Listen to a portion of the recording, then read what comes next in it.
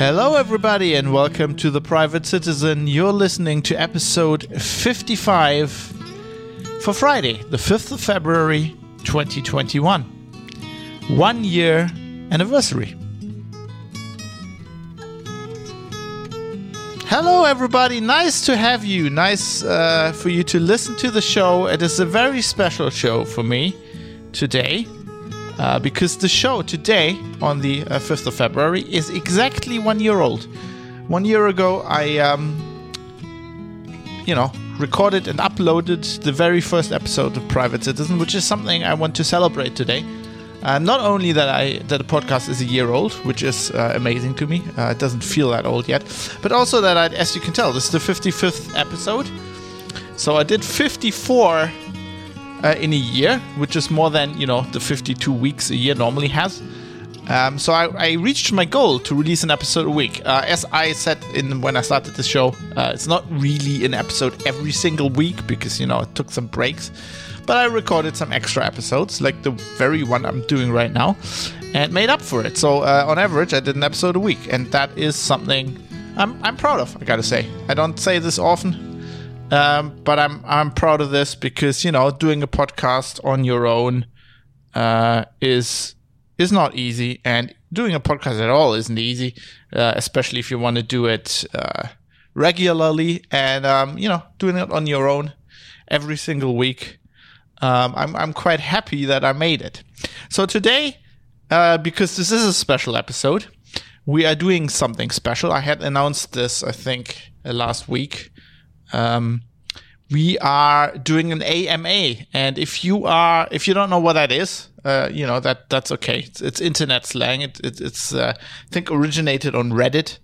It means ask me anything. It's a style of questionnaire where people ask other people, often celebrities or something, people that are well known.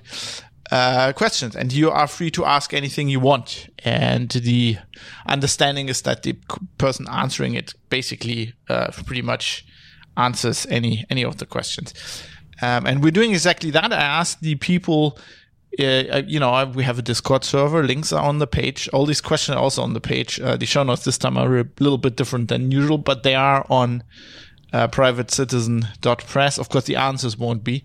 But I asked the people in our Discord server. There's a link. We have a special channel for the subscribers, the Patreon subscribers and the Twitch subscribers that only those have access to as a little bonus for supporting the show monetarily. And I asked them in there, do you want to ask me some questions? And I have a list of 22 questions that I've seen, of course, but I haven't really thought about much. Not because I'm lazy. Well, I am a bit lazy. But no, I haven't thought about it so much. Mostly because I want to preserve a little bit of the cuffness here. I think it's interesting. Some of these questions are quite hard to answer, I feel, and it might. I think they're more truthful if I answer them directly, and you get to hear the process and you get me thinking about them a bit. So this also might take a while because they're 22. I don't want to rush through them. I want to answer, give them the time they deserved, the answers. But I also got to think about some of these, so might take some time. So settle in, I would say. So let's do that. Let's get into the questions.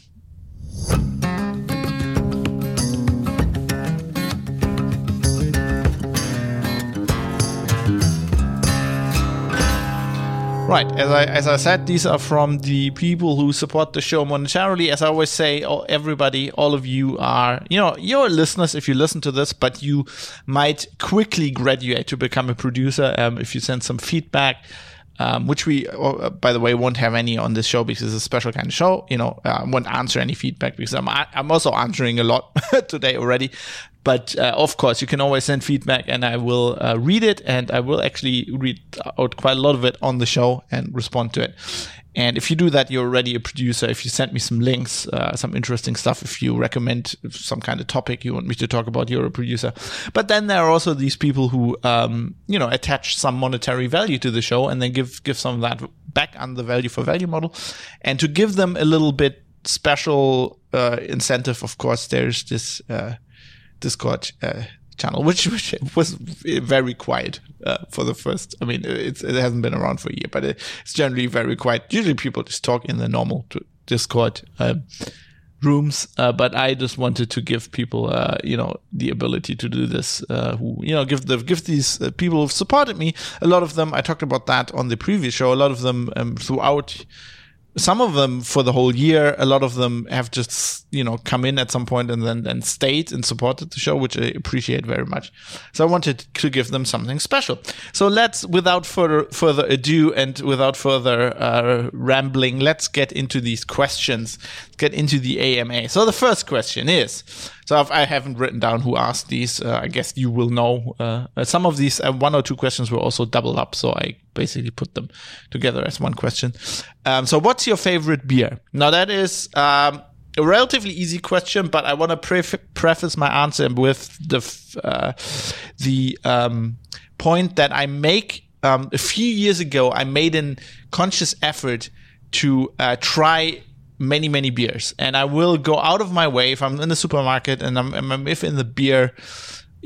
Most people just buy the beer that they always buy, and I want to try new beer. So whenever I'm in the beer corner of a supermarket, I will try to pick something I haven't drunk before, or something new, or something I haven't drunk in a long time. So I make it my kind of one of my missions is to try every possible beer. That said, my personal favorite beer, I love Pilsner. Pilsner is probably, I drink all kinds of styles of beer. I love them all. I enjoyed ale a lot when I was in the UK. Now in Germany, ale is very hard to get. But my default, my favorite style of beer is Pilsner. And my favorite Pilsner is Radeberger. I love Radeberger. It's just the perfect Pilsner to me. Pilsner Urquell comes close, but I think I prefer Radeberger. Now, there is a little caveat. Everybody grew up in a place, and people like beer will usually have beer from their home area that they're very fond of. And I have one of those, and that might probably be my favorite beer. Radeberger is my favorite beer as far as the actual taste, and it's actual, I think, my favorite taste of beer. But then there's also König Pilsner, which is from the town I was born in, Duisburg, which I know, now in Düsseldorf. In the intro, I was so happy that the show was going on for a year. Probably didn't introduce myself. Hello, I'm Fab. I host this podcast. I'm Fab. I'm from Germany, and I now live in Düsseldorf. So this show comes to you live from Düsseldorf. Now, I was born just a city further north in Duisburg. And Duisburg has a beer called König Pilsner, which is well known all over Germany, also known as Köpi, which I'm very fond of. Can remember back when my grandpa was alive, who died pretty early in my life. He was in the war, and he was disabled because of a grenade shrapnel that was in his leg from World War II. And he would be able to ride the public transport for free. And he would do that with me when I was like about 6 or something. Back in the day when you were, I think, under 8 as a child, you could also ride for free. So we would ride the public transport just for free. Just hang out and just, go places. And we'd always ride past in Duisburg. So I'm born in the very north of Duisburg. I was born in a very small place called Wehofen. Which is its own district. It's part of Walsum. Most people know Walsum if they know Duisburg. Anyway, so very north of Germany, north of Duisburg, and we would always ride the public transport, towards the south, towards the city center, and you go past Beek, which is another district of the city where this brewery is, König Pilsner Brewery. For the longest time, it used to be a private. I think it's still. Well, it was bought now. I think it was bought by one of the big. I think Bitburger. I don't know, one of the big breweries in Germany. But for the longest time, it used to be private and owned by the family of this guy König, which means king in German. This is his last name.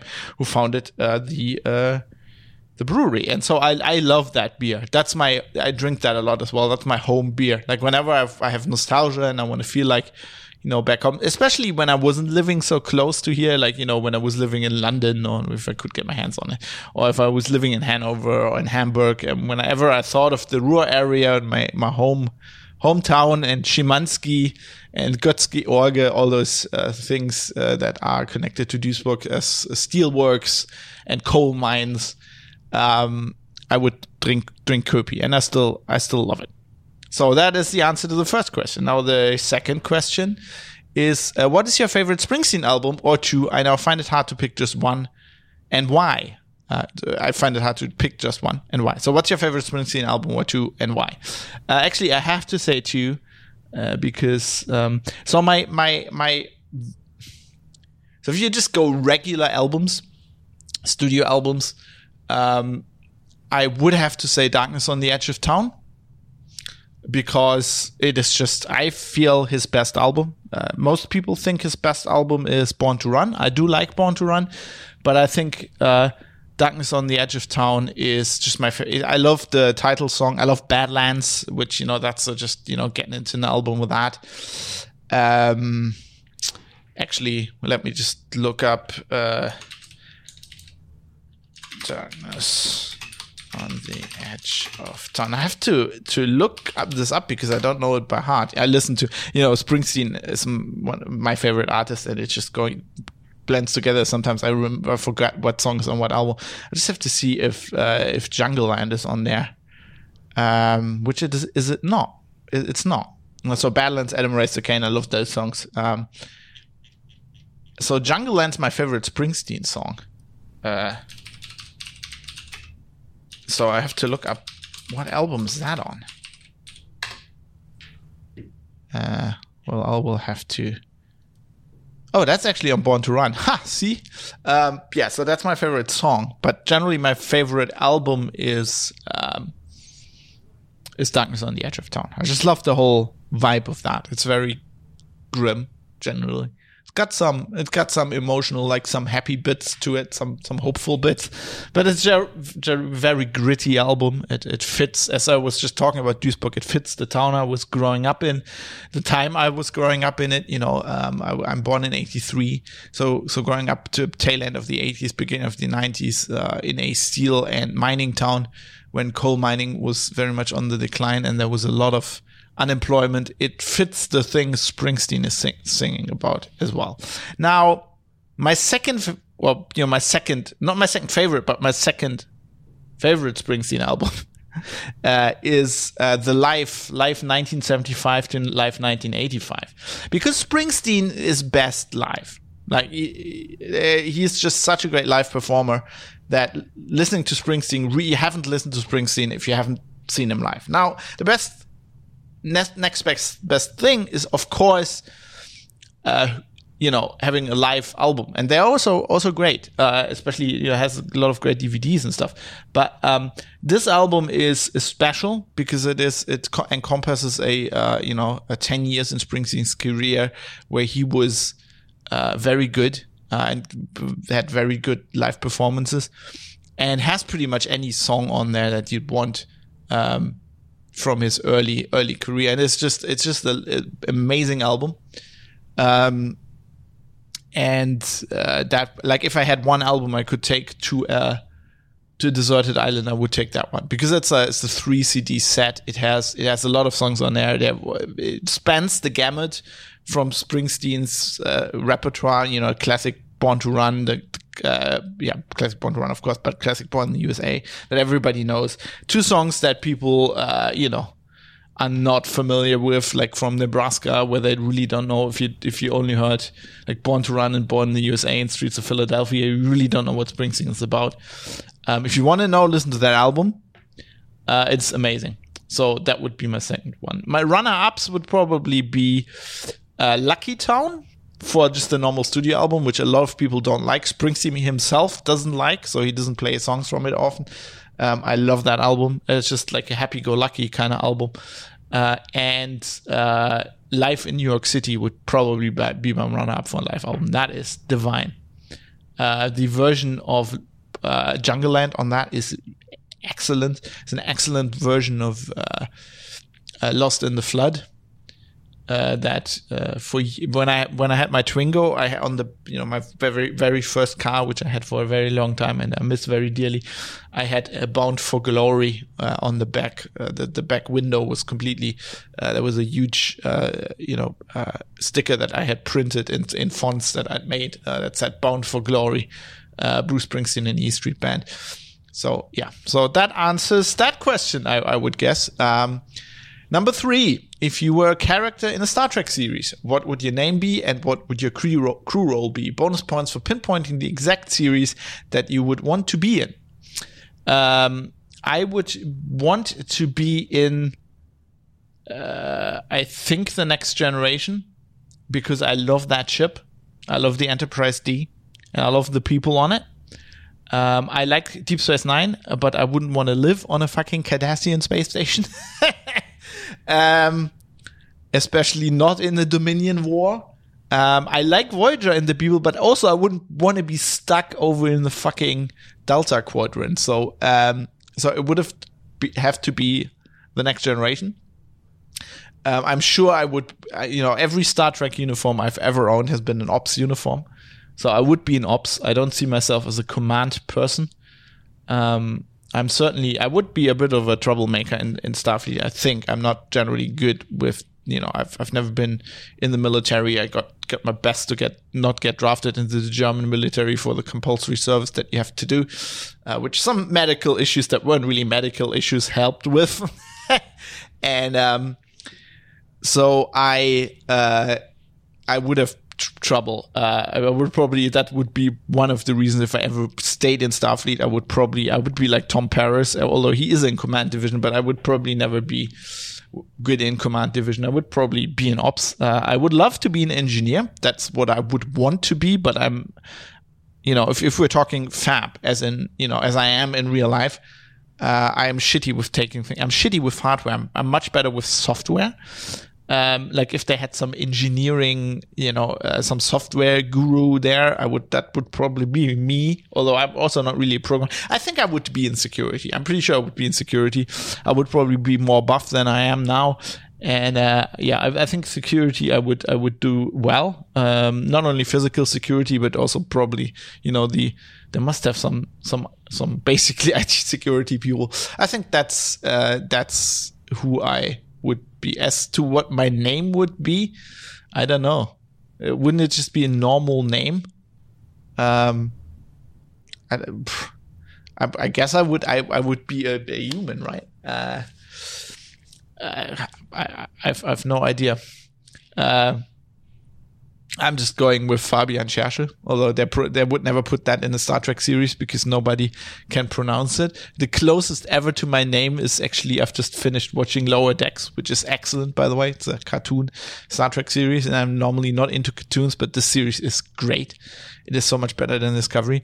One of the characters is called Brett Boimler, and Boimler is spelled with an O-I. But I guess it's just an Americanized version of the German name, Boimler, which would be with an umlaut, with an A, actually. But that's the closest name that was ever in Star Trek that would come close to my name. Okay, let's. I hope that answers that question. Let's move on. Number 4. Number 4 is, what's your favorite movie? Now, this is relatively easy. Now we have lots of favorite questions, which are always a go-to for everybody. My favorite movie is The Good, the Bad, and the Ugly, which is a spaghetti western made by Sergio Leone, which is the final movie in the Man with No Name trilogy. It's actually in the continuity. It is where it takes place first. It is, in my eyes, the best Western ever made. I love Westerns. It is a supreme movie. Clint Eastwood in it is just a superhuman. It's just the whole the way these movies were made, and the way it is. It focuses on the scenery and the cinematography. I adore that movie. Lee Van Cleef is just amazing. Eli Wallach is just fucking amazing. This is my favorite movie of all time. I love that movie. I cannot tell you how much I love that movie. I've seen it so many times. My wife, Katie, every time we watch it, will fall asleep before the first word is ever uttered in the movie. It's not something. Usually she wakes up when they blow up the bridge. if I haven't, basically escorted her to bed by that time. But yeah, I love that movie. Some other movies I really like Alien. I'm not a horror movie fan. I don't consider Alien to be a real horror movie. Another one of these jump scary ones. I love that movie. I love what else? The Dread. Like as far as newer movies go, my favorite definitely is Dread. The new version, not the one with Carl Urban. I love that movie. It's great. This is another, I tend to like movies who are a little bit imperfect. I don't like movies that are really expensive and have a huge budget. So if you notice The Good, the Bad, and the Ugly, filmed very much with budget restraints, even though Sergio Leone was becoming a superstar back in the day. Alien, very clear. Not so much budget constraints, but the way this movie is filmed and the way they portray the alien or the xenomorph is very much down to their limits of special effects, and I love that. I love these movies who do more with your imagination than with special effects. And Dread, the same way. Dread is it has special effects and everything, but it is very limited in the way it is filmed, very limited sets. And so I love it. My favorite Star Trek movie, if we're at Star Trek, is of course First Contact. That is the best Star Trek movie. My favorite book. Now this is hard. I have many. I love reading. I love books. There are many. I would probably say so. My favorite, if you go like book series, would be The Dark Tower by Stephen King, and I think one of the books from there that is probably my favorite book of all time is the fourth novel in that series called Wizard and Glass. I adore that book. And Stephen King is, I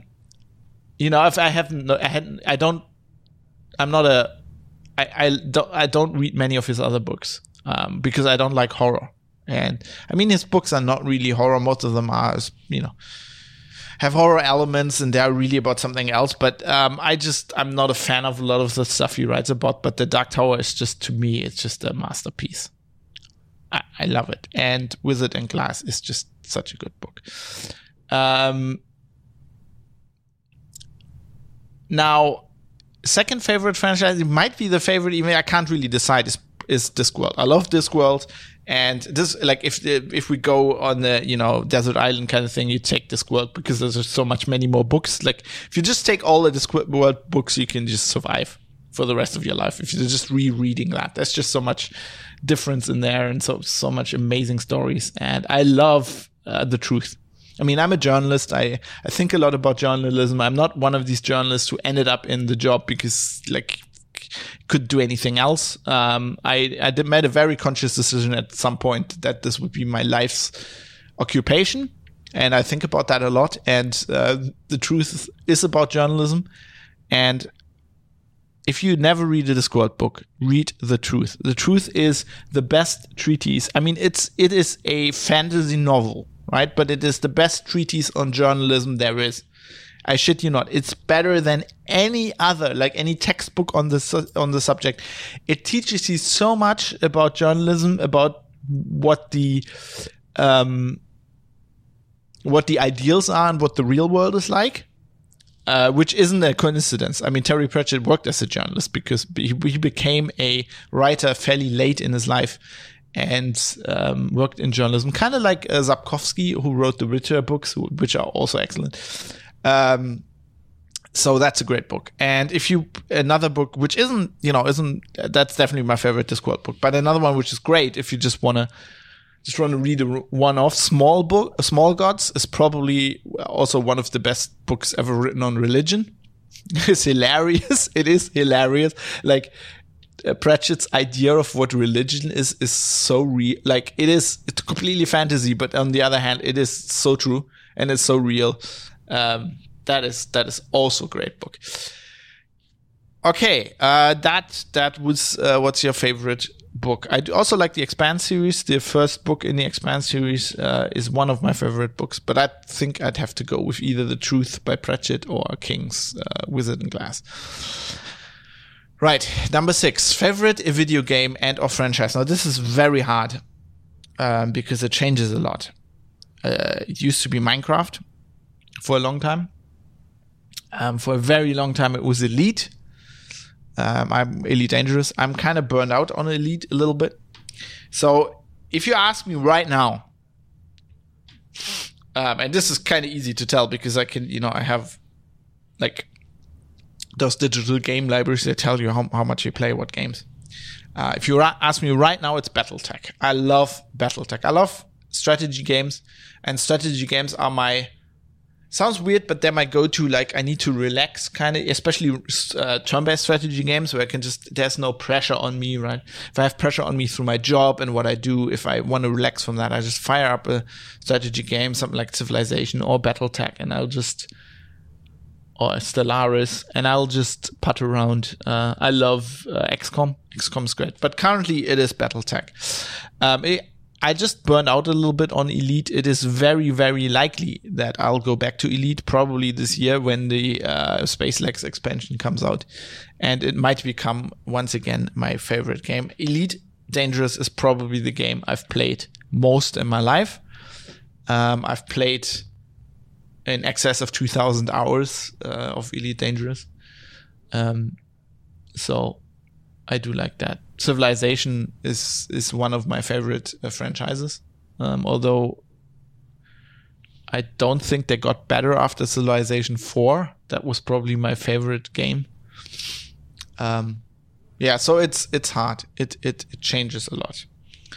Now here comes a question that I don't really know how to answer because it's very unspecific. What's your favorite tool? Now, that could of course be software, but it could also be hardware. Yeah, like actual like tools, as in screwdriver.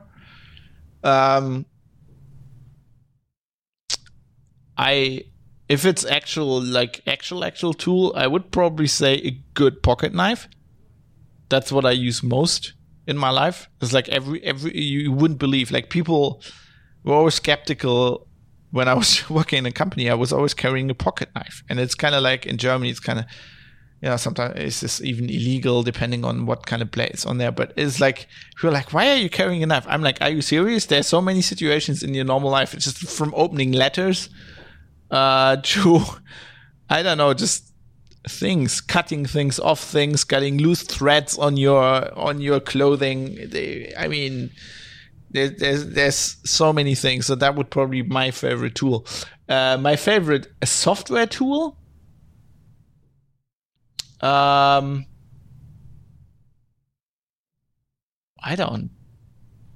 Well, that's not really software. So I think I'll answer that. We'll have a question later about favorite open source software. I think that's pretty much the same thing, because my favorite open source software, I think, is a tool. So I'm going to move on to number 8, which is easy to answer. Who's your favorite Star Trek captain? Now, well, it's actually not that easy. Think of it. There's two sides to this question. Just watching him do things, or who do you think is just the best captain in general and you would like to work under?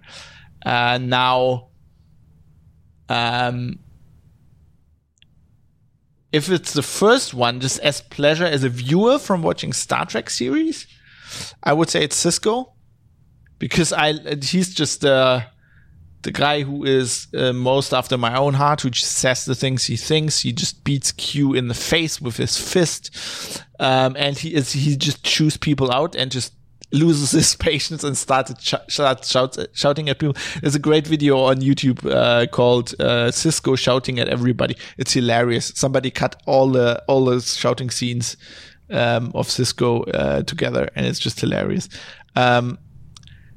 My favorite person to be working under, it would probably be Janeway. Like, I would most likely love to be on her ship.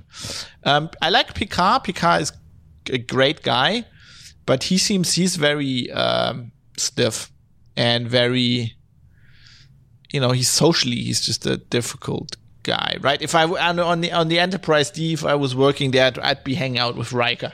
Right, Riker is a great guy and seems like to be like a great commander, a great guy to be working under, but also a great guy to have some fun with on off hours, which Picard isn't, and he's also sometimes really hard to work under. Janeway is just, I think, probably the best Starfleet captain. She is. She encourages people when she has to be. She's strict when she has to be. She's a human being. And she loves coffee, which is like a bonus because I love coffee as much as she does. We'd be meeting every morning and begging Neelix to make more coffee.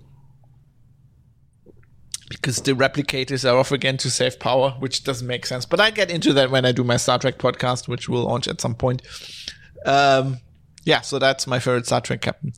Number 9. If you were to live in the time of The Expanse, what job would you want? Where would you live? Now, there are many shitty jobs in The Expanse, and not so many good ones. If you live on Earth, you're happy to have a job. So I think I would want Holden's job. I would want to have my own ship, my own gunship. Preferably, and that's where I would live. It would probably take some adjusting to live on a spaceship. I think in real life I wouldn't be a good astronaut. I would puke way too much and probably never get used to it. But that's, I think, what I would do if I was in the Expanse. If I couldn't choose, I'd probably just be a belter living on some rock someplace. Yeah. Well, I would be like maybe they have their media is very much like podcasting has taken over and everybody has their own feeds is what they call it, which I like about that. I like that about The Expanse.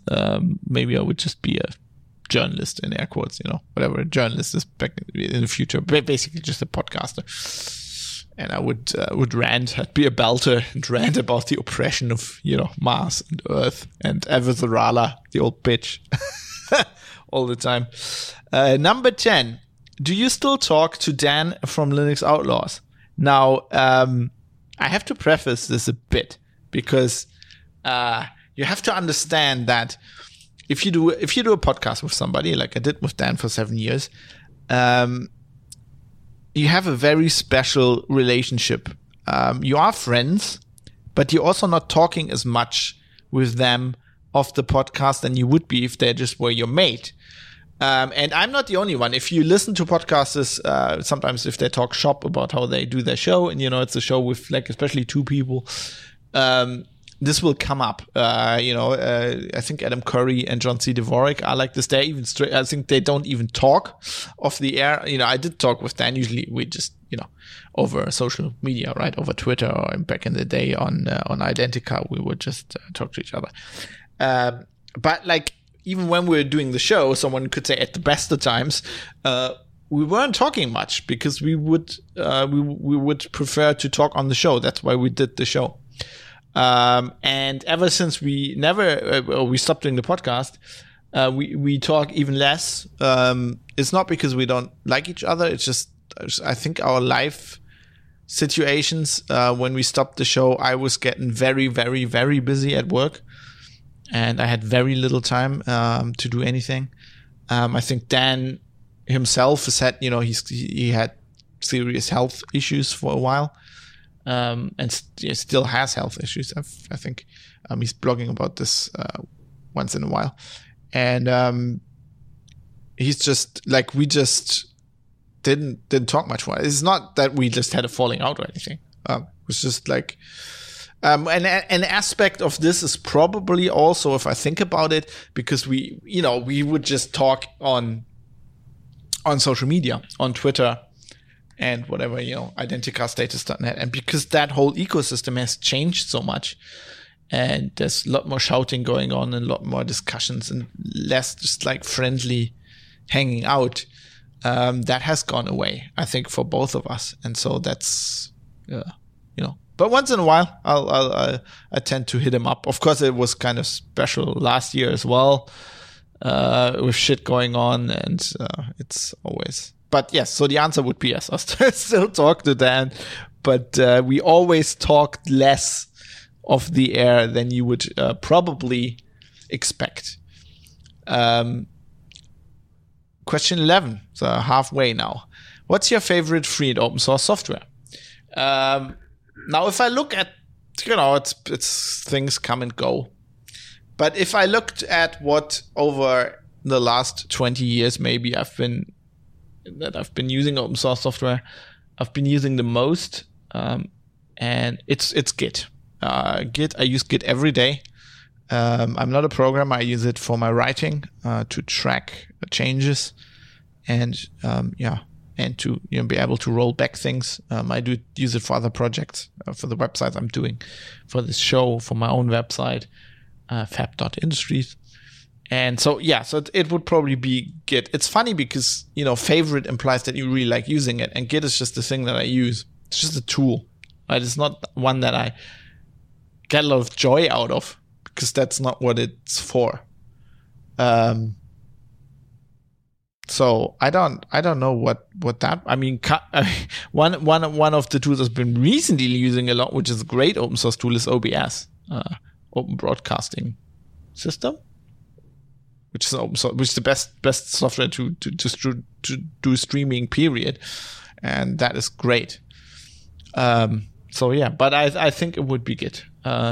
Honorary mention, of course, to Linux, because I use Linux a lot, and it's the base for a lot of other things I do, a lot of other open source software I use, and I mean, Linux is Linux. It's not so much a tool or anything. It's more like it's a phenomenon, really. What Linux has done, not only to the operating system space, but also just to open source in general, cannot be understated. So pretty much anything that Linus Torvalds ever did, Git and Linux, my favorite open source tools. What's your number 12? What's your favorite controversy / news in this area? So open source. This could be from LO time or since. That is just, I covered so much news in my day. I mean, probably this is later, right? So probably IBM buying Red Hat. Just I have many friends who work at Red Hat or are tangentially connected to Red Hat. Just seeing what that did to their brains, because they didn't know. They kept this like secret from high people within Red Hat, as far as I can understand. Like, a lot of people didn't know, and when that news came out, they were just like, for a few days, I was texting with a lot of people, and you could tell like their brains were completely scrambled. That was fun. But favorite.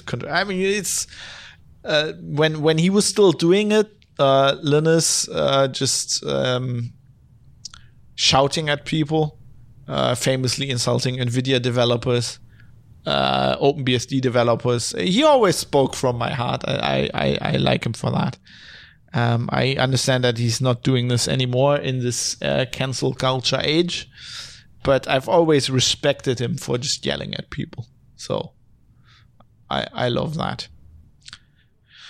Question 13. What is your favorite non-digital game? That's an easy answer. Magic the Gathering. I mean, that's also a digital game, but it's first of a non-digital game. I love that game. I mean, I don't play non-digital games a lot because I'm a nerd and I stay at home, which has nothing to do with the pandemic. I just stay at home anyway, and I've always done that. And I play many more. I play games digitally, like over the internet with people generally. But honorary mention to Diplomacy, which I haven't played in a long time. Used to play back in the day. I love that game. That's very, like, if you're interested in history, politics, you study politics, that's a favorite game for you. It's very, very hard to get a game going. It's a very long game, and people will get insulted, and I've seen friendships break over this game. I think everybody has who plays it. But it is, I mean, that's one of the factors that just shows you how good of a game it is. But it has to be Magic the Gathering. People keep saying this, and people keep saying that, but I think Magic the Gathering is the best game there is, just because it keeps changing every few months and still stays true to itself. And it's been doing that for like 25 years. So it's ridiculously good, and also ridiculously frustrating sometimes. But that's what good games are. I feel are all like that, especially non-digital games. Question 14. Well, first of all, more coffee. There's coffee in that nebula. Right, I'll just have to go. I have to reach more coffee. Question 14. Do you and Katie still play games together? And if so, what? Both digital and non-digital. So Katie's my wife.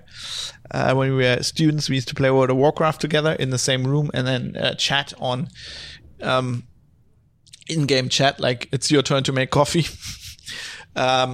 Usually, no, we don't do this often, which mostly has to do with us being both very, very busy. Both working a lot and also having quite different sleep rhythms. She gets up early, works best in the morning and goes to bed early. I get up very late, work best in the afternoon and stay up late. So there is, in a normal day, we actually don't see each other that much, especially now that I'm just working from home and, she's in the lab or in the hospital or whatever. And if we do, we usually don't play games together. We will watch movies or TV shows together, and we'll just spend time together, do things, cooking, I don't know, going somewhere, going shopping, walking someplace, just these kind of things. So if digital games we've played, we did play Minecraft. We do play Minecraft now and again. And non-digital would probably be Cards Against Humanity. We both love that. Katie adores that game, and she loves it very much, which is interesting because people who only know me and know me from my my podcast think I'm the guy who's swearing a lot and extremely controversial. But Katie delights. That's probably why we like each other. She delights in this kind of thing as well. And also we have friends, like if we have friends and we stay friends with these people, so the kind of humor you develop together when you're playing Cards Against Humanity, like if people cannot stand that and they're offended, they will not stay our friends. I mean, just because of me and the things I say, if anything. But Katie also detests people like that. So we have good friends that where the guy in the relationship recently had it's been, I think 2 years ago now, but had a diagnosis of bladder cancer, and he's just a bit older than me, which is like horrible. And he's going to do chemotherapy and that. And we were visiting them. We were playing Cards Against Humanity, and literally like we like the first round we're playing. I think Katie had like the option to make a really, really good joke about cancer. And she didn't even like really think about it. She just made it. And we all of us, including him, nearly fell off our chairs laughing because it was a funny combination of cards, but it was so much more funny because he was going through it right now and it was so shit. And I mean, we were there to kind of distract him, but still it was kind of like that was, and we love the people who stay friends with us, they need to be able to have that kind of humor. So we play that. That's what we play with our friends, and probably a game we play together most. Usually when friends come over, we'll play a few rounds. Cards Against Humanity. We've got some, all these extensions. It's really funny. Sometimes I have to explain the nerdier bits. Explain to people who Elon Musk is or whatever. But yeah. If Yevgeny Kuznetsov in Twitch chat, I'm recording this live on Twitch, of course, as I do these days, says, happy anniversary, man. Had to register on Twitch today just to say this. Yevgeny, I appreciate it. Thank you very much. That is awesome. Real Funky Duck says, I can't speak for all fellow cancer survivors, but it's a relief when people don't get all awkward about it. Yeah, so this is what we do, right? It's shit, but also Katie works in a hospital. This is also where my stance on COVID comes from, which is, I feel like, more realistic than other people's, but also like offends people. Because we tend to, lots of our friends are biologists and doctors and stuff. And people like that are just more realistic about these things, right? We all get diseases, and some of them are horrible, and we all die at some point, and some of us die earlier than later, and it just doesn't help if you're just if you're pushing that away, right? If you're trying to ignore that. It also doesn't help if you just go, oh, everybody feels like, if everybody just says, oh, I feel so bad for you, which is like, no, you really don't. Actually, you are happy that you don't have this terrible disease. And if you can say that, and your friends, you can acknowledge that, that's human nature, right? There's nothing bad. That's just how people feel. And if you admit it, it just gets better. So yeah. But suffice it to say, when we have friends over there, if somebody was going to listen in on the conversation, sometimes some people would be very, very, very shocked. Probably not you guys listen to this podcast because you know me a little bit and the things I say, but yeah. Yevgeny says, I'm a longtime fan. I know you've been there practically forever. I appreciate it very much. Anyway, let's move on. So that was question 14. Let's move on to 15. How did you get involved in starting OggCamp? Now that's pretty easy, and there's a story a lot of people know, and we talked about on LO. When we were doing Linux Outlaws, at the time, the most listened to Linux podcast in the world was a podcast called Lug Radio from the UK, and then obviously my co-host being based in the UK. We were both listening to it, and they had this live show, Lug Radio Live. And we would go there. And I think we went to one. And I think this was like Radio 2009. And I think they announced that year that the next one would be the last one. And so after the show, we got together because people were like really sad that this event was going to end. And we got together with the guys from back in the day. It was called the Ubuntu UK podcast. I think now it's called the Ubuntu podcast. And we were, so Linux Outlaws and Ubuntu UK were both like the up and coming podcasts. I mean, there was also Linux Action Show, but we were like the European contingent, right? And we were interested in keeping the event alive, but neither of us said like we can do it that on our own. So we pulled resources and decided that next year, when like Radio, it was always like a 2-day event, and they said they're just going to do a 1-day event. And we did the first OggCamp on the day afterwards, also in Wolverhampton, because Lug Radio Live was always in Wolverhampton, in the middle of nowhere in the Midlands in the UK, because that's where the guys were from. And so we tacked our event on, and we said to minimize they organized everything. They had all this huge, all this shit they had to do. And we were like, we can't really do that. What we're going to do is we're going to make it more of a Barcamp style event, which was just, these were just starting up back then as well.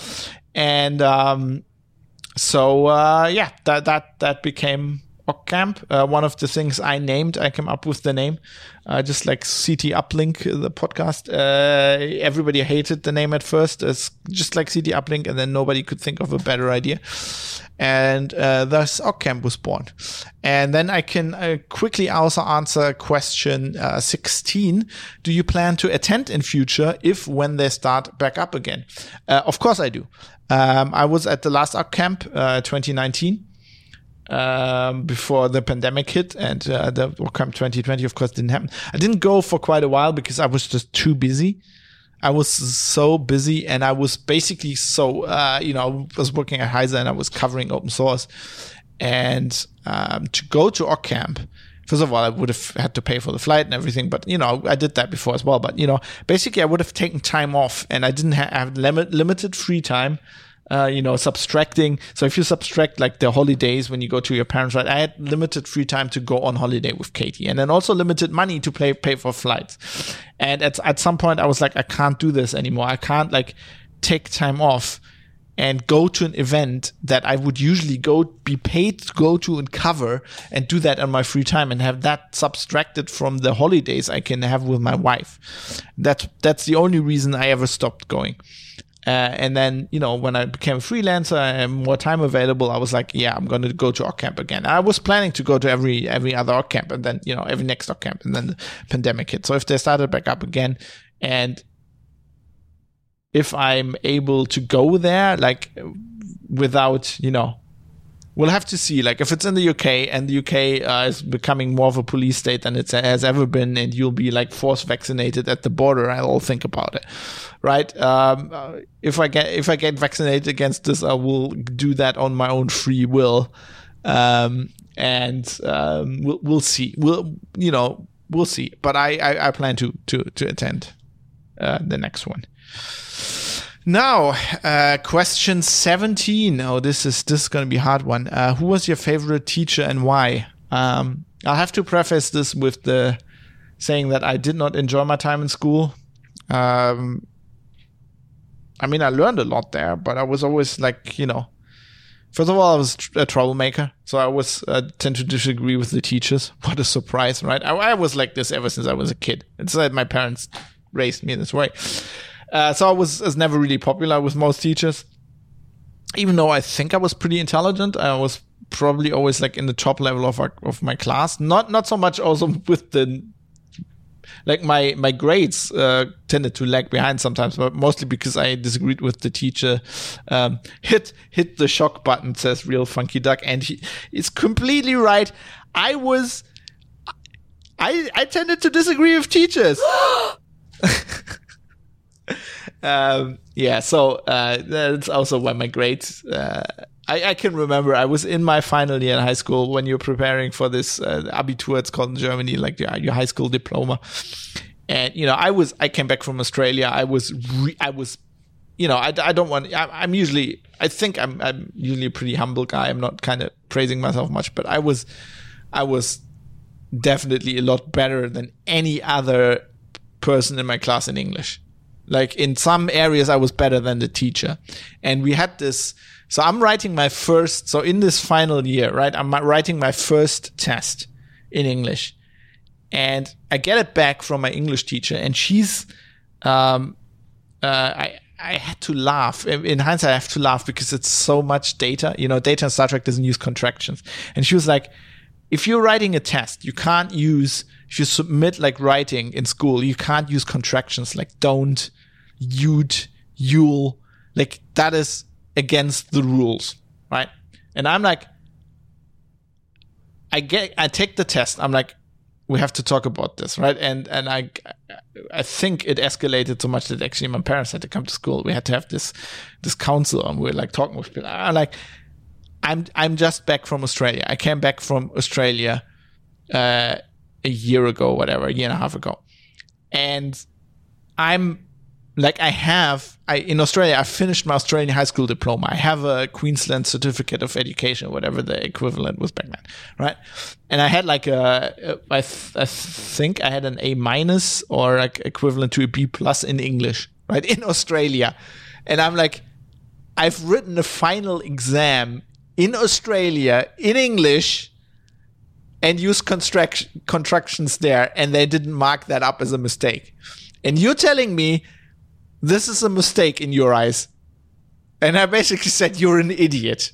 And I think she knew she was wrong, but it's like one of the teacher things where you then have to stick to your, and my parents, they were going nuts as well. They were both teachers, and it's just like, so I got marked down a lot after that in English. And actually, I think I have a B, like maybe even a B- in English in my final. I was so much better than everybody else.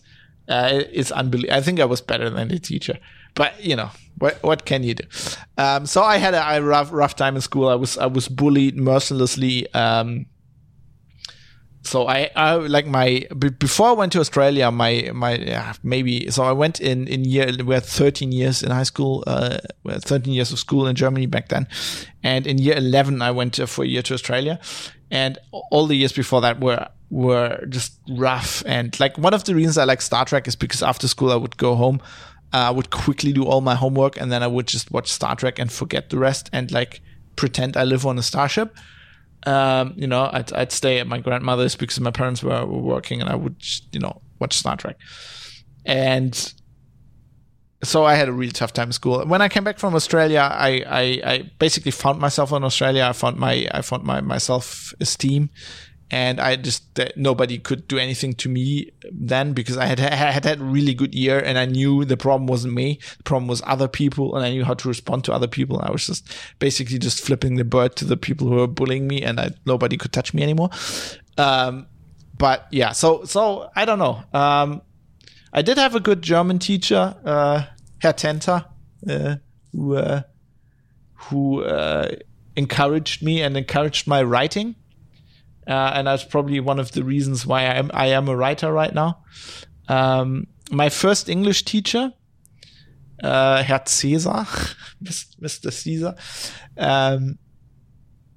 was very strict, and I don't think I really liked him back then, but this is one of the hindsight things. I think he laid the groundwork to me being able to speak English as well, and developing a love for the language at some point.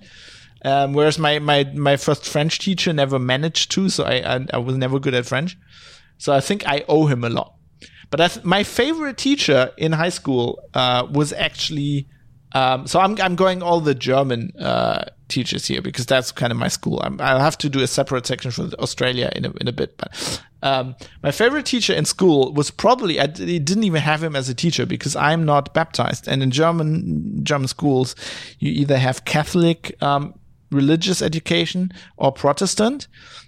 Or you can opt out. You can opt out. Like in high school, your kid can opt out if the parents want that. And I was opted out because I'm not a religious person. But there was a religion teacher who also taught history, which my wife had him in history. She hated the guy. I loved him. He was amazing. So I went in high school. I went on after I came back from Australia. He always organized these trips like with students, and I wasn't a student, but other people could go too. I always went with him and on like these trips, and he was the most amazing guy. He was so funny. I think he was very, very quirky, really weird guy, but he had an historical knowledge. I mean, it was always tinted like with a religious view. He knew a lot about the Middle Ages, and that was kind of a special thing. Hildegard von Bingen. He loved Hildegard von Bingen.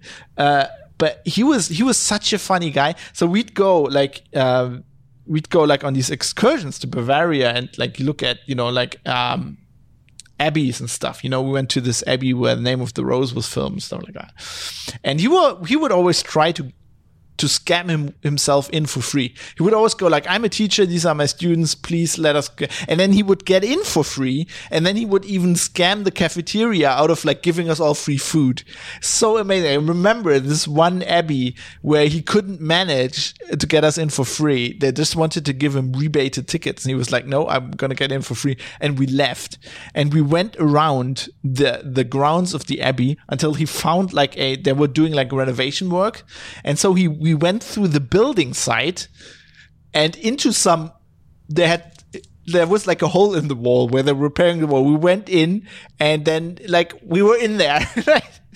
We went in there, and then you could go where everybody else was, where you had to pay, right? And we were just in there for free and following the people around and giving tours. And then at the end, we just went out the exit. Oh, he was such a freaky guy. He would always he was a Catholic. He taught Catholic religion. He had a disdain for Protestants. He would always knock their churches and oh, you could tell this. So you can't tell this is a Protestant church because Protestant churches look like shit, except of course the ones they stole from the Catholics back in the, with Luther and the whole thing. So this one you can tell this is actually a good looking Protestant church because this one used to be Catholic. And he would always his name was Rickers, Herr Rickers, Mr. Rickers. He would always go, we'd be in this church and there was this pamphlets and things you could fill out on the altar, right? And he was stealing a pen. And then somebody said, Mr. Rickers, you can't steal a pen in a church. You're like a religion teacher. What are you doing? He's like, this is a Protestant church. I can do whatever I want. It just doesn't count. God doesn't care. You don't steal anything in a Catholic church. But these guys, they believed the whole. He was so funny. He had this old Golf Series 4 model. And he would, on the Autobahn, when you drove up a hill, right? He'd drive up the hill, and then at the top of the hill, he would turn the engine off to save petrol, and then roll for 2 kilometers on the German Autobahn. And the car would get slower and slower. And he would do this, when it was getting dark, right? And the lights were turning off. And we were like, you can't do this. You're not allowed to do it. And the power steering would go off and the brake assist would be off because the key was just rolling down. The guy was so funny. He was probably my favorite teacher. But, all of my really favorite teachers were in Australia. I had a hell of a time in Australia in school. I loved all my teachers. I went to James Nash State High School in Gympie. Truth more precious than gold. School motto. For a year. I loved all my teachers there. They were amazing. They just taught me everything. They taught me how to be confident in myself, how to give public speeches. Is probably the reason why I can do podcasts now. They were just amazing. I mean, I even loved phys ed, physical education, which I was never a fan of. I even loved trying to play cricket. We played golf because the golf course was next door. The school was just next door to a golf course, so we had golf in phys ed. I had a really good biology teacher, even though I had to cut open a rat and really didn't like that. But she was great. They were all amazing. So there's this time when, my host mother. So I had this offer to go to Longreach, which is in the middle of nowhere. So in Queensland is a huge state in Australia where everybody lives on the coast. And if you're a tourist, you go up the coast, right? And Gympie is at Brisbane, then you go north and go past Gympie. Bruce Highway number 1, up the coast. That's where everybody goes. And then if you go at, I think, you reach Rockhampton and you go, you just go inland pretty much as far as you can in this huge state. There's a town called Longreach, which is in the middle of nowhere. It's really hot there. And it's ridiculously out of place. And I had the ability to go there because my host mother was going there, but we'd be gone for 4 weeks, right? I'd go there, stay there with people, see the area and then go back. And the drive even was took I don't know, days, in her old car. So she rang up the headmaster of the school and was like, okay, so, Fabian, Fab, our exchange student, and we have this, obviously we want him to see the country, and we have this thing where we can go to Longreach. And she wasn't even finished asking him if I could go. He was like, sure, yeah, go. And I'm like, what? And he's like, no, it's much more important that you see the country and you meet people than you be here in school for 4 weeks, right? And you're pretty smart. You can catch up on that. It was so amazing. That is so different than a German high school headmaster. It is such a contrast. I was just it blew my mind.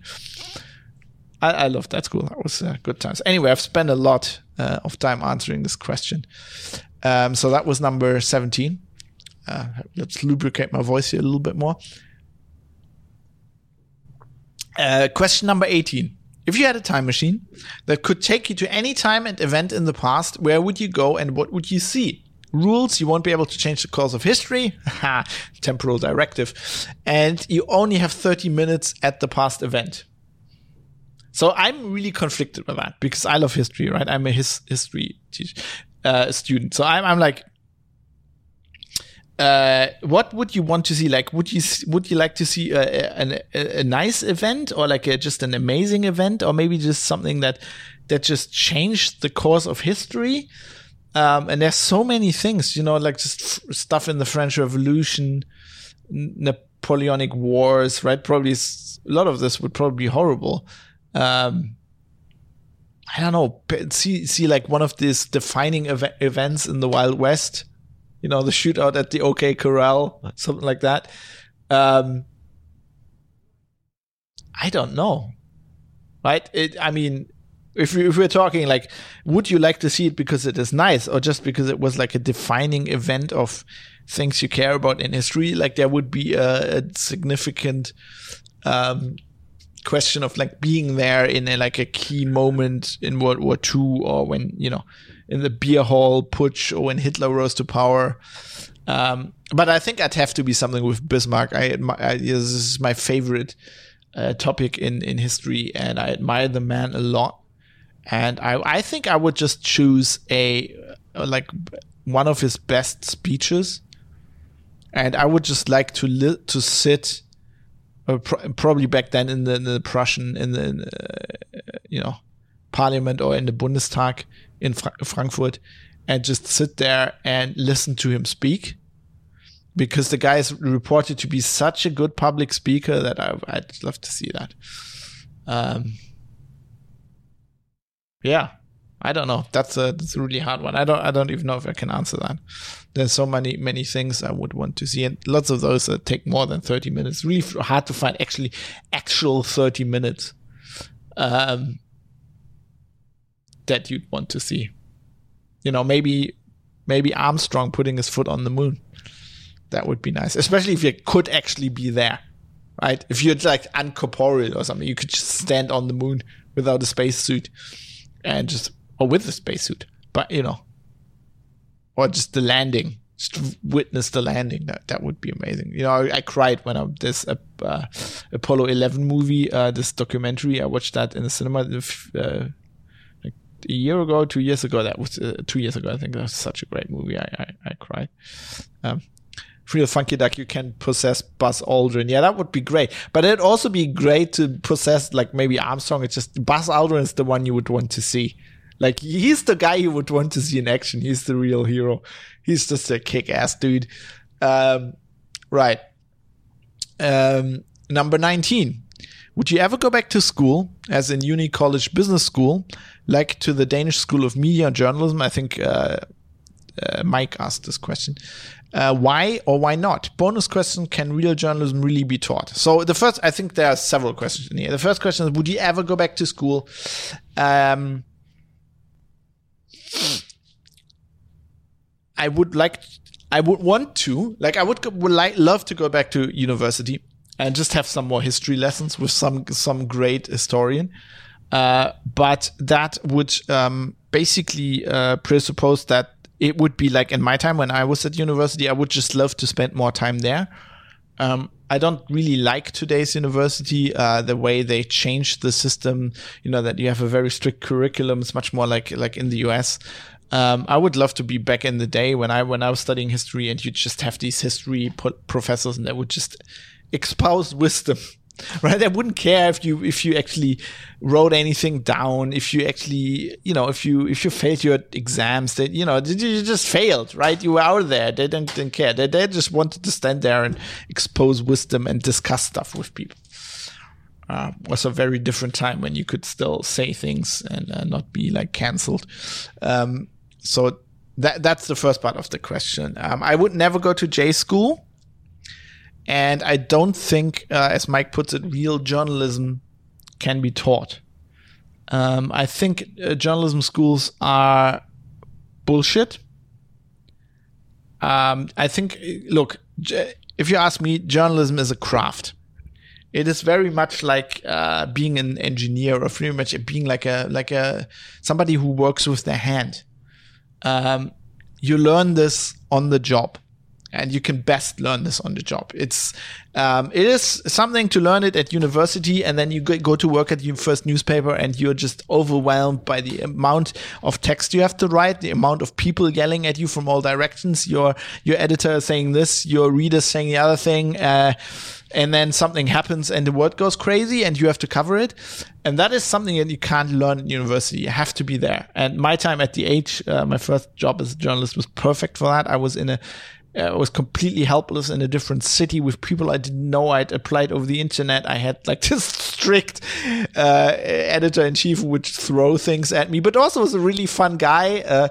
He'd buy a Nerf gun and shoot at us, and then we'd all like buy Nerf guns and shoot back, and it was just hilarious. And I learned so much. You can't learn this kind of shit. You learn that under pressure. You don't learn that in university. And I think I'm not saying you shouldn't go to university if you want to become a journalist. I think that is essential. I think you have to go to university, do something else. I studied history, politics, and English. Something. You can do biology, you can do math, does physics, doesn't matter. Do something, engineering. Just learn about the subject you want to write about later and get knowledge. That is the important thing. You need knowledge. You need to know, if you want to write about something, you can write about it best if you. So to be a good journalist, let's say you want to write about computers. So if you'd studied information technology or whatever, like informatics in Germany, like some IT thing, right? If you're a programmer, if you learn to be a programmer, you want to write about that, that's perfect because you know almost as much about it, the topic, as the people are doing it. And that is critical. And if you don't have that from university, then you have to learn that. Like you'll have to, aside from learning how to be a journalist, you'll have to get that knowledge at the same time, which is hard, which I've done with security, for example, right? I've had to kind of get all the knowledge there on the side. And you can do it, but it's better if you have a head start. So that's good. You'll of course, you'll have to have a knack for writing, which is, I feel like something you also can't really learn. I mean, you can learn all the techniques, but that still doesn't mean that you're going to be a good writer, right? So, for example, I know a lot of journalists. I have a lot of journalists who went to J school, and there are people who went to university and went to journalism school, and they learned writing at university, right? And then they sit somewhere and they have writer's block. I haven't had writer's block ever. Right? Maybe back in school. But ever since I've become a professional, I haven't had writer's block. And one of the reasons is, like, my first job, I was thrown into a shark pit and people yelled at me to write. And you just had to write. You just couldn't sit there and say, oh, I don't know how to begin this. You just start. Right? And you can learn everything. You can learn all the techniques. And if you still sit there and get writer's block, you're shit. Right? Or you can just copy. You can copy all these techniques and styles and never develop your own style. It's kind of like learning painting and just, perfectly copying, I don't know, Picasso's style or Bob Ross's style or whatever, but never having any real intuition about it and any real, what's the word I'm looking for? Your own putting your own persona in it. So then you have to have that. And I don't think you can learn that. You can discover that you have it, I feel. So I don't think you can teach that. I think also one thing you need to learn critically at university is, well, to think critically and to learn how science works.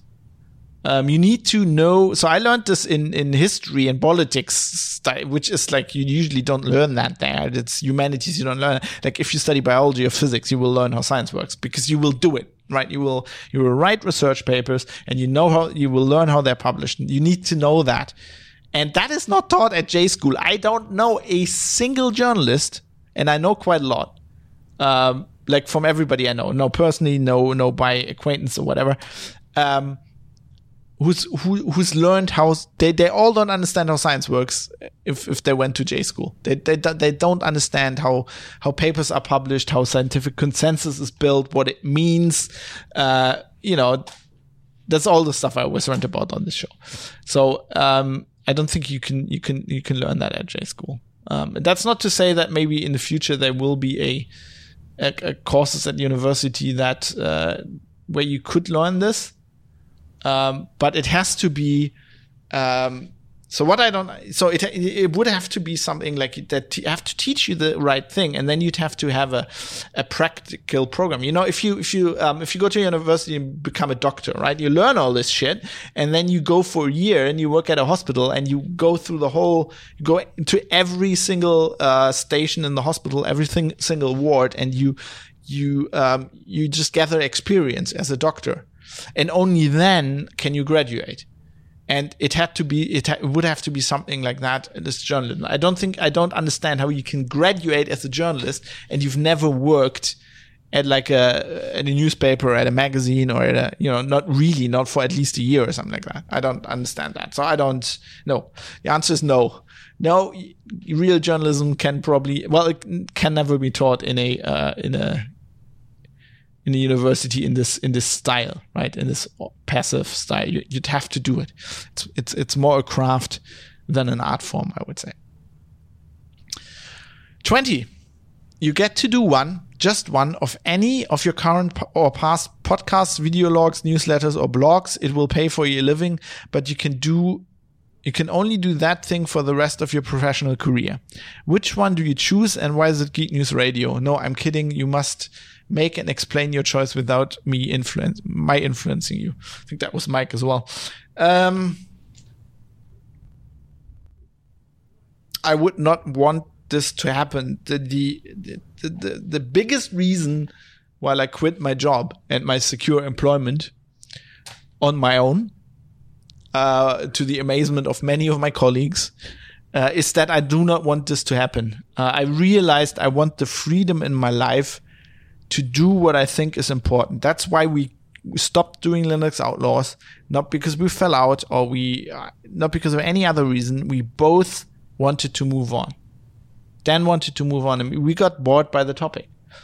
And Geek News Radio is a different reason. I said that show stopped because it was just hard to organize, to get co-hosts on, and I just realized if I do my own podcast on my own, it's a lot easier for me. It's more work, but it's also easier for me to get it done, right? To schedule.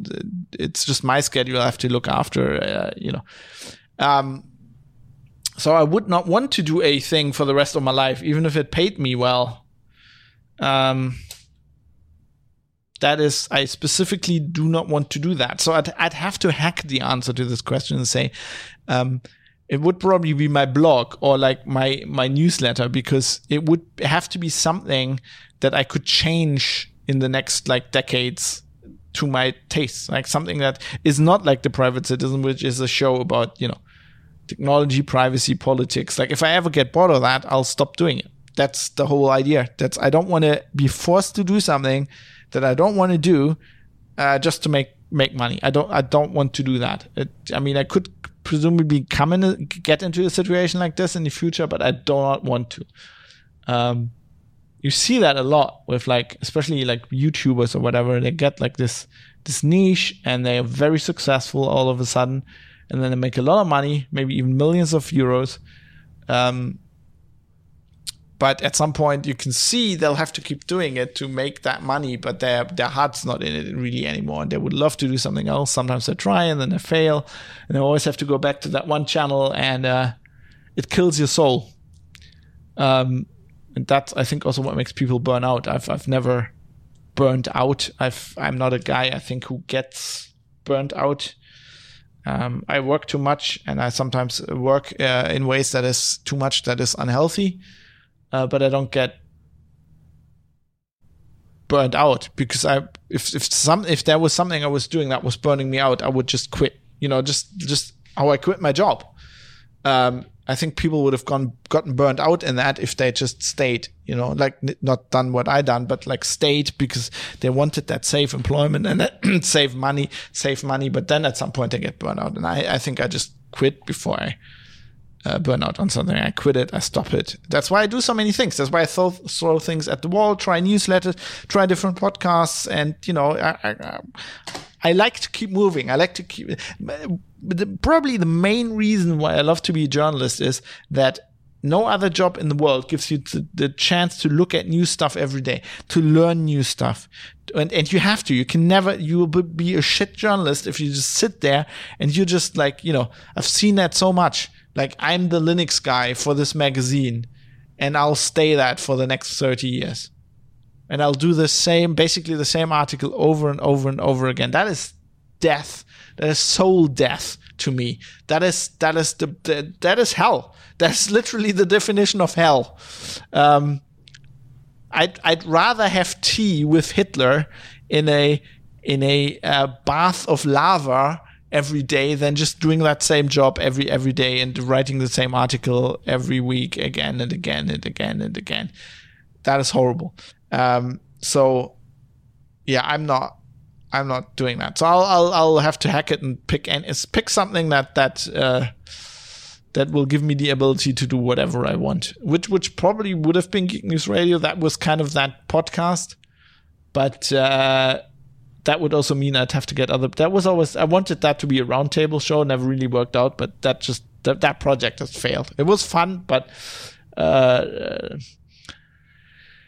structurally that project just failed. So it's probably not going to be Geek News Radio. It probably would be my newsletter, which would have a chance maybe of at some point making myself money, and then I would just set it up in a way that I can just write about whatever I want, and I can do that to the end of my days, because then I just can just keep moving and learn new things, right? Work myself into new topics every time, find new things I'm interested about.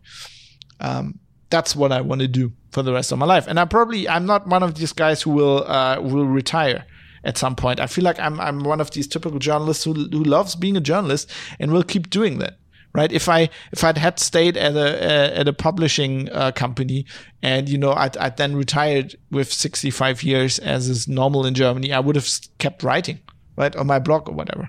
And I will do that. I feel, I'll be like John C. Dvorak, who's just quit all his jobs and now doing a podcast, but he's still writing. And he's, how old is Dvorak now? I have to look this up now. Don't want to miss what's the word I'm looking for? And don't want to say any wrong things about him. He was born in 1953. 1952. So he's like either 69 or 68 or 69. Yeah, so I'd be like that. I'd be like basically retired, but still working. That's pretty much, I think, what I'll do. I'll be writing until the day I keel over. Whenever that is. Might be much earlier than Dvorak. Okay, 2 questions left. Question 21. Which news scoop are you most proud of? I never really had any. I'm not like one of those journalists. Right? Either, so to get a real scoop, you either have to be lucky, or you have to be known for already having had a scoop, and then you're known, and then people give you that information. It's I think it's a myth that it happens because you just you're really good at your job. Although, there are, I mean, Snowden picked Greenwald because he liked his writing and he'd been writing for years about these topics. So sometimes it's not luck, it comes to you because of your work. And that might happen to me at one point when I'm really, really lucky, but I'm not like one of these scoop guys. I'm a guy who, like, my thing is, maybe I'm not the first to write about something. Seldom am. Never really.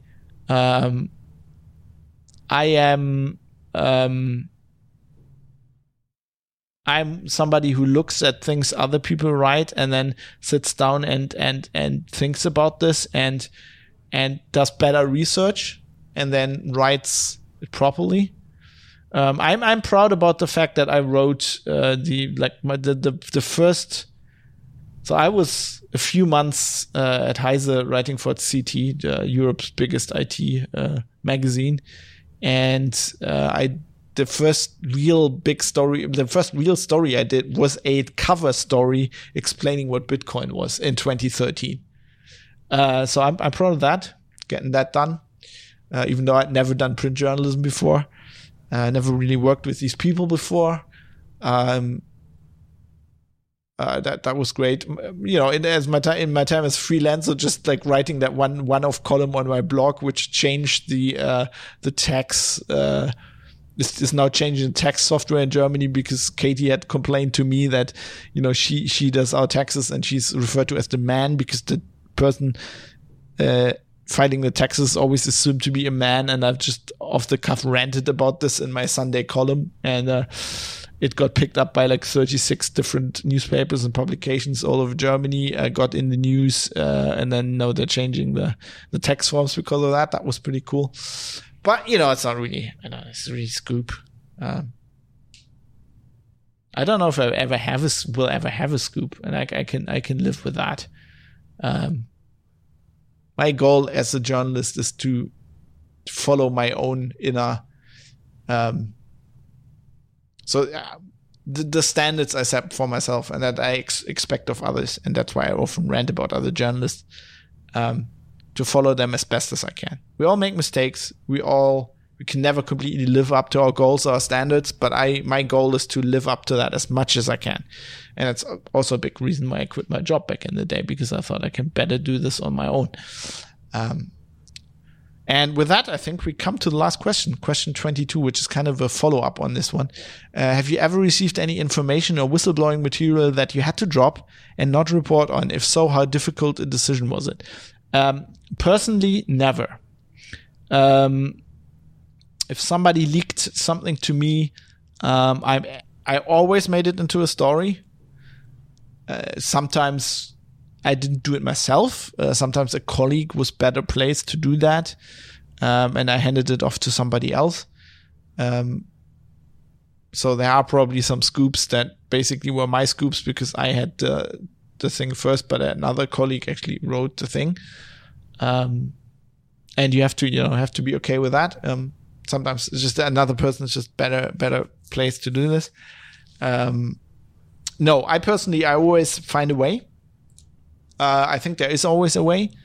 There was a story when I was working at Heise Online. A colleague of mine had a good idea to do a story, and I had really nothing to do with it. They had a great idea for a story. They researched it. They found a great person to talk to, basically a whistleblower, and it would have been a great story. And it was to do with basically counterfeit credit cards. You know, the way criminals carding. It's called carding. You know, how they copy cards, how they use them, how they get money of it. It's a fascinating story. And they had what looked like a real whistleblower from, let's air quotes, the industry, basically organized crime, who was gonna talk to us. And they killed that story because they were afraid of the consequences, because you're dealing with actual criminals and, you know, probably the mafia. And they were afraid, you know, the guy who had the idea, who was going to write it, was like, no, I have a family, I can't do this. And I think our editor-in-chief kind of dropped the story because he didn't want to do it himself. And he was out of respect of the guy was saying, no, I can't, I won't do it either. And I offered to do the story, right? I did. I said, I think I'm happy to do this. I'll have to talk to my wife, which was a 2-second messenger conversation. It was like, look, this is the situation. I could do this story. It might be dangerous for us. Would you mind? To which my wife replied, no, go for it. And I was like, yeah, I'm going to do this. But they didn't want to do it either. And that was painful. That was hard. I think that would have been a great story. I think that would have been a scoop. It would have been an amazing story. that would have probably hit to an international audience. And I don't think the risk was that high. And I think if you're a self-respecting journalist, it's part of the job to take that risk. I understand if people don't want to do that, right? If they're like, I have a family, I have children. The one guy we're talking about just had a kid. I don't fault anybody to like not do that, but you have to hand it off then to somebody, and somebody has to do the fucking story. And I think if you're a self-respecting journalist, you say the risk be damned. This is part of it, right? If you're, I don't know, is there any equivalent in a job? Let's say you're a pilot, right? You're living with risk anyway. But you're like just a normal airline pilot, right? But there's something where you're a really good pilot, and then they go like, oh, we need you. And it's not realistic. It's like a movie script, right? But there's like they're fighting a huge wildfire and they need people to fly these planes and it's dangerous, and they're like, you're a really good pilot, do it. I'm a pilot, and if I'm a pilot, I'm living to be a pilot. I just like, yes, of course it's risky, but I mean, that's kind of what we do, and yes, of course I'm going to do it. Or let's say you're the best, we figure out you're the best pilot, you'll have to pilot the space shuttle. Of course it's dangerous, but wouldn't you do it? Like if you love for flying, isn't that like the space shuttle the ultimate thing you could fly? I'm still a bit bitter about that, and it's just like that happened so long ago, like that when I quit the company, I was presumably could have contacted the guy myself, but like that was so long ago, we lost all trace of the guy, so like I couldn't do that story. I would have loved to do that story. And, lived with the consequences. I don't think the danger was that high. And if it was, come get me. Molon Labe, you motherfuckers. We got Mike, who's supplied some of these questions, who is now in Discord, not in Discord, I'm sorry, in Twitch chat, and is saying, sorry, I'm just checking in and kind of lurking because I'm working. But it seems I'm late anyway. Look forward to hearing the full show. Happy anniversary. Thank you, Mike. I'm very happy about it. I'm just through. I answered all 22 questions, and I think I spent quite a lot of them. I answered relatively in depth.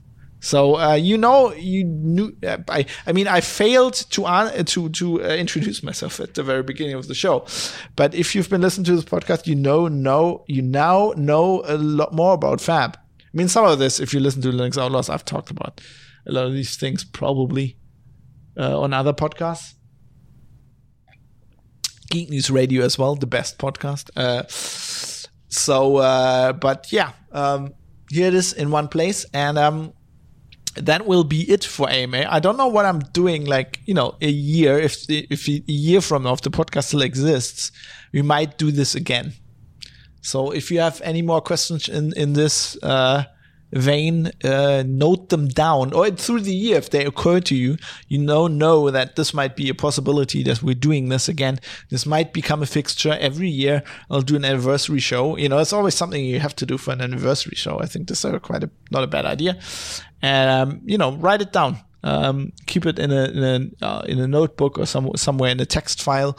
And when I bring it up next year, you can ask it.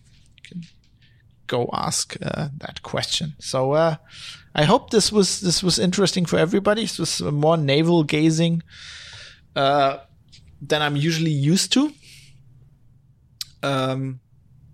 But let me know, right? Contact details are in the show notes, privatecitizen.press. Let me know what you thought of this.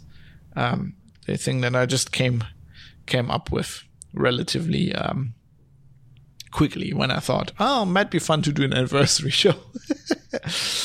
Okay, let's wrap this thing up. I've been boring you to death about my life for long enough.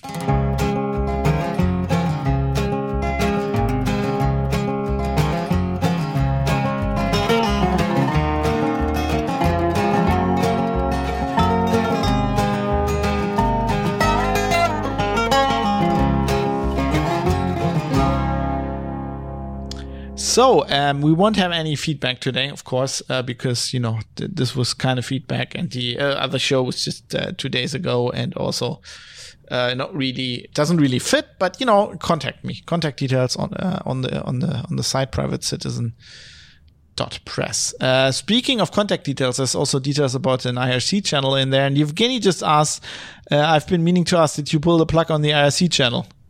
I thought I'd congratulate there, but you weren't online, so I ended up registering here. I'm sorry, Evgeny. This occurred to me yesterday.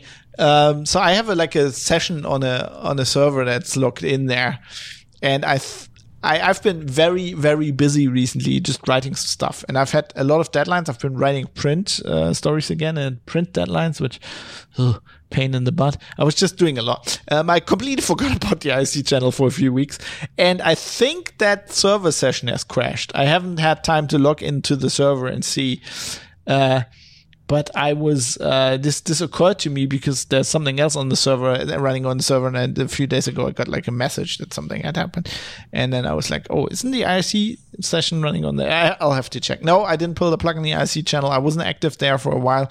That was not by choice. But, sometimes I have so much things running at the same time. I try so many things. The downside sometimes is that I have limited time in the day. I'm spending pretty much these days, maybe it's something very quickly worth addressing. I had a thought of another idea for this episode. Could have been a day in the life of Fab. I think I'm going to write a blog post about that one time. But a general day for me, right, looks like this. My wife gets up early. I usually sleep in. My alarm usually goes at 9. I wake up. The first thing I do is I work. Go to the toilet, of course. Then I go to my desk, I sit down, I turn my PC on, and I start doing things. I read stuff, sometimes I play video games, sometimes Magic. I need to wake up, right? Then I get myself a coffee, and then I start working. I usually work 2 hours or something, 2-3 hours before I even eat something. And then I eat breakfast, usually really late. I work.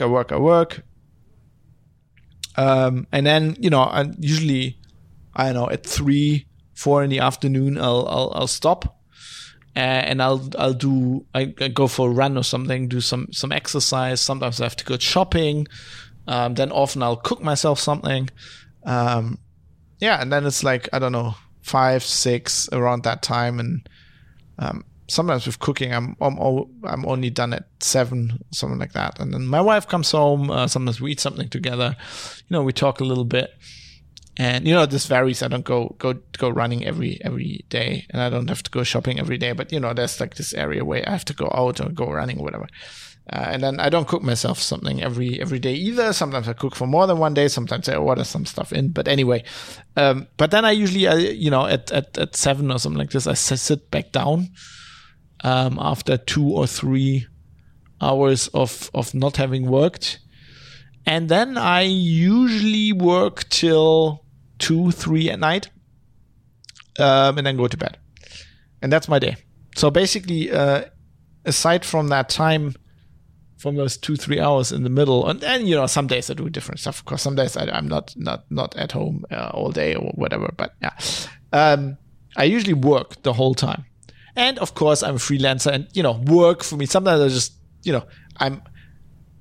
as I said, I don't really have writer's block, right?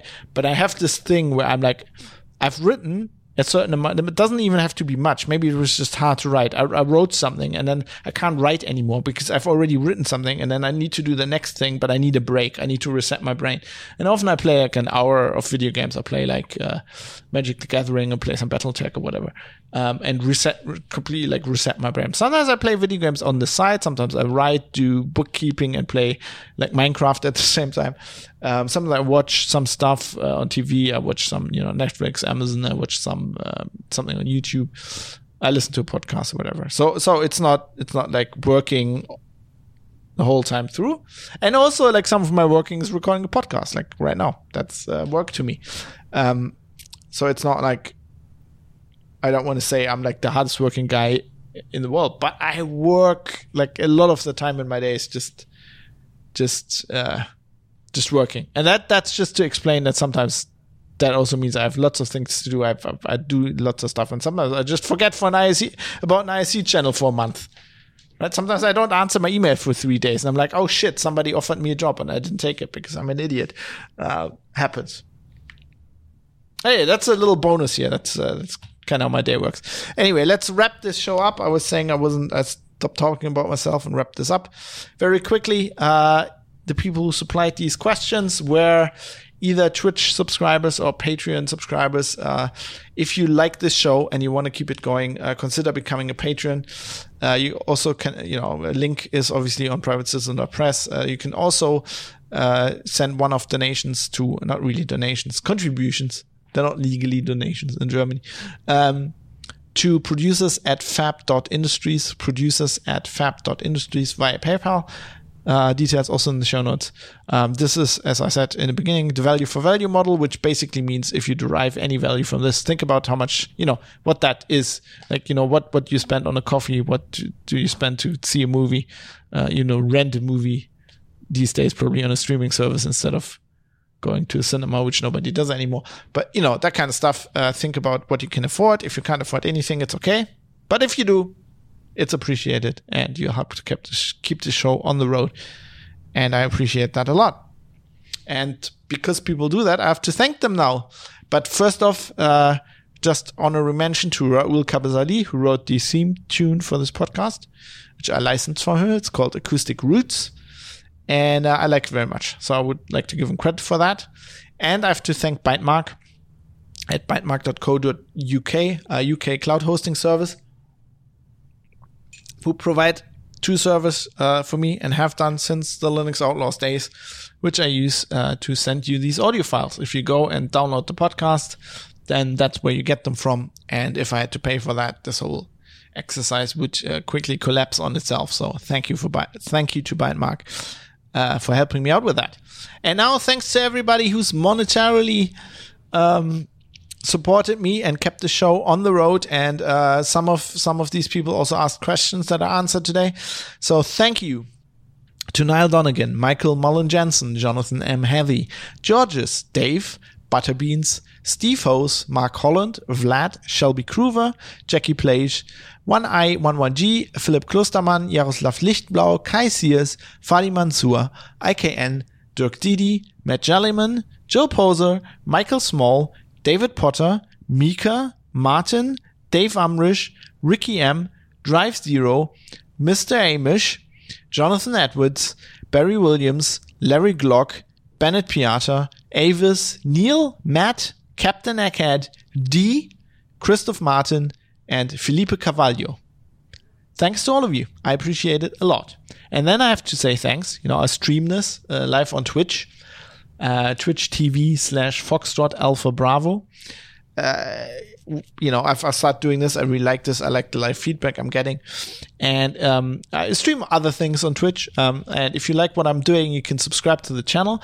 This is a way, if you have Amazon Prime, if you're paying for Prime, you can basically do this for free because you are...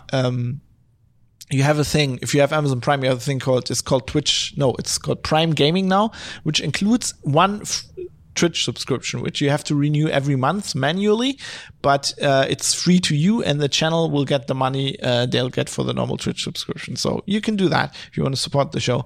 And if you have Amazon Prime, it won't cost you anything. So thanks to my Twitch subscribers, which are Mike_the Dane, Jason Word with a 3, Galtaran, Redeemer F, Indie Gamiacs, and Andy Pants, with a 4. P4NTS, Andy Pants. Thanks to all of you. And that's it. That was the episode. This was the 1-year anniversary episode. I'm really happy to be here. I'm happy to have you guys and gals. When I say guys, I usually, it's gender non-specific, but I'm happy to have all of you who are supporting me, who are making this possible, who are allowing me to do this, which I love doing. I love my job. If I rant a lot, that doesn't mean I don't love it. I love doing this. And it's that what keeps me going every single day. So thanks again. Happy to have you. I hope I'll be here for a few more years with this show. I'll certainly will give my best, and I'm not running out of zeal or zest or whatever to do this. I'm still very interested in the topics we're covering. It's one of the reasons I changed the show around a bit. It's growing. It's over the first year, it's evolved, and I changed it a bit at the beginning of 2021. That's one of the reasons to keep it fresh for me and for you. I just don't want to rehash the same thing over and over again. It's not good for anybody. So yes, I will play you out today with a song called "Drinking You Off My Mind" by a band called Thera with a Y. Nice little modern country ditty. Which I like very much. So I'll be doing that. I'll see you next week, for the regular Wednesday episode. I'm thinking. Until then, it is a wonderful journey we're on. I appreciate it very much. Thanks for listening, and thanks for being here. And I'll give my best, to defend your right to have something to hide. See you next week. Goodbye.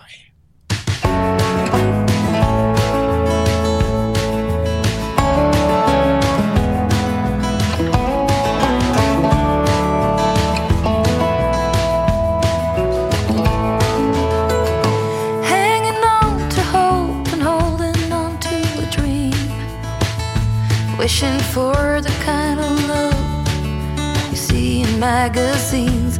The illusion falls and nothing's what it seems to be. The part left is hurting deep inside of me. Heard a whisper, someone saw you at the bar. Was it the same night you had trouble with your car? It's getting old, I've heard your stories told 1,000 times. Same old lines. I'll leave it all behind.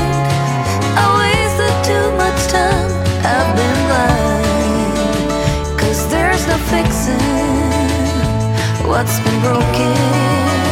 This ain't the first time I'll be drinking you off my mind.